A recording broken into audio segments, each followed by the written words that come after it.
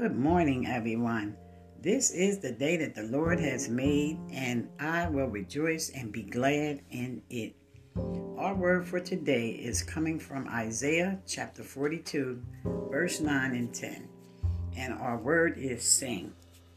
Verse 9 says, "Behold, the former things have come to pass, and new things I declare. Before they spring forth, I tell you of them. Sing to the Lord a new song, and his praise from the ends of the earth. You who go down to the sea and all that is in it, you coastlands and you inhabitants of them." And the meditation thought for this scripture today is this. In today's scripture, God is saying that the things you've been struggling with are coming to an end. The disappointment, the hurt, the bad habits.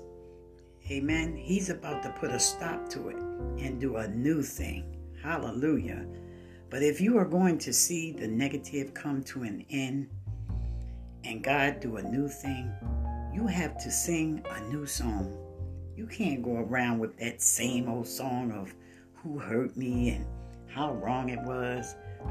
No. No more singing about what you can't do and how it's never going to work out. No, get rid of that song of defeat and self-pity and start singing a song of victory. Hallelujah. I know God's turning it into my advantage. He's turning my mourning into dancing. He's armed me with strength for this battle. I will lose this weight. I will break this addiction. Amen. Is there something you need to get over today? Make this decision. No more excuses. Amen. I'm singing a new song of praise in the name of Jesus. Amen. Amen. So have a blessed day in the Lord on purpose. And remember, a faith worth having is a faith worth sharing. So share the word.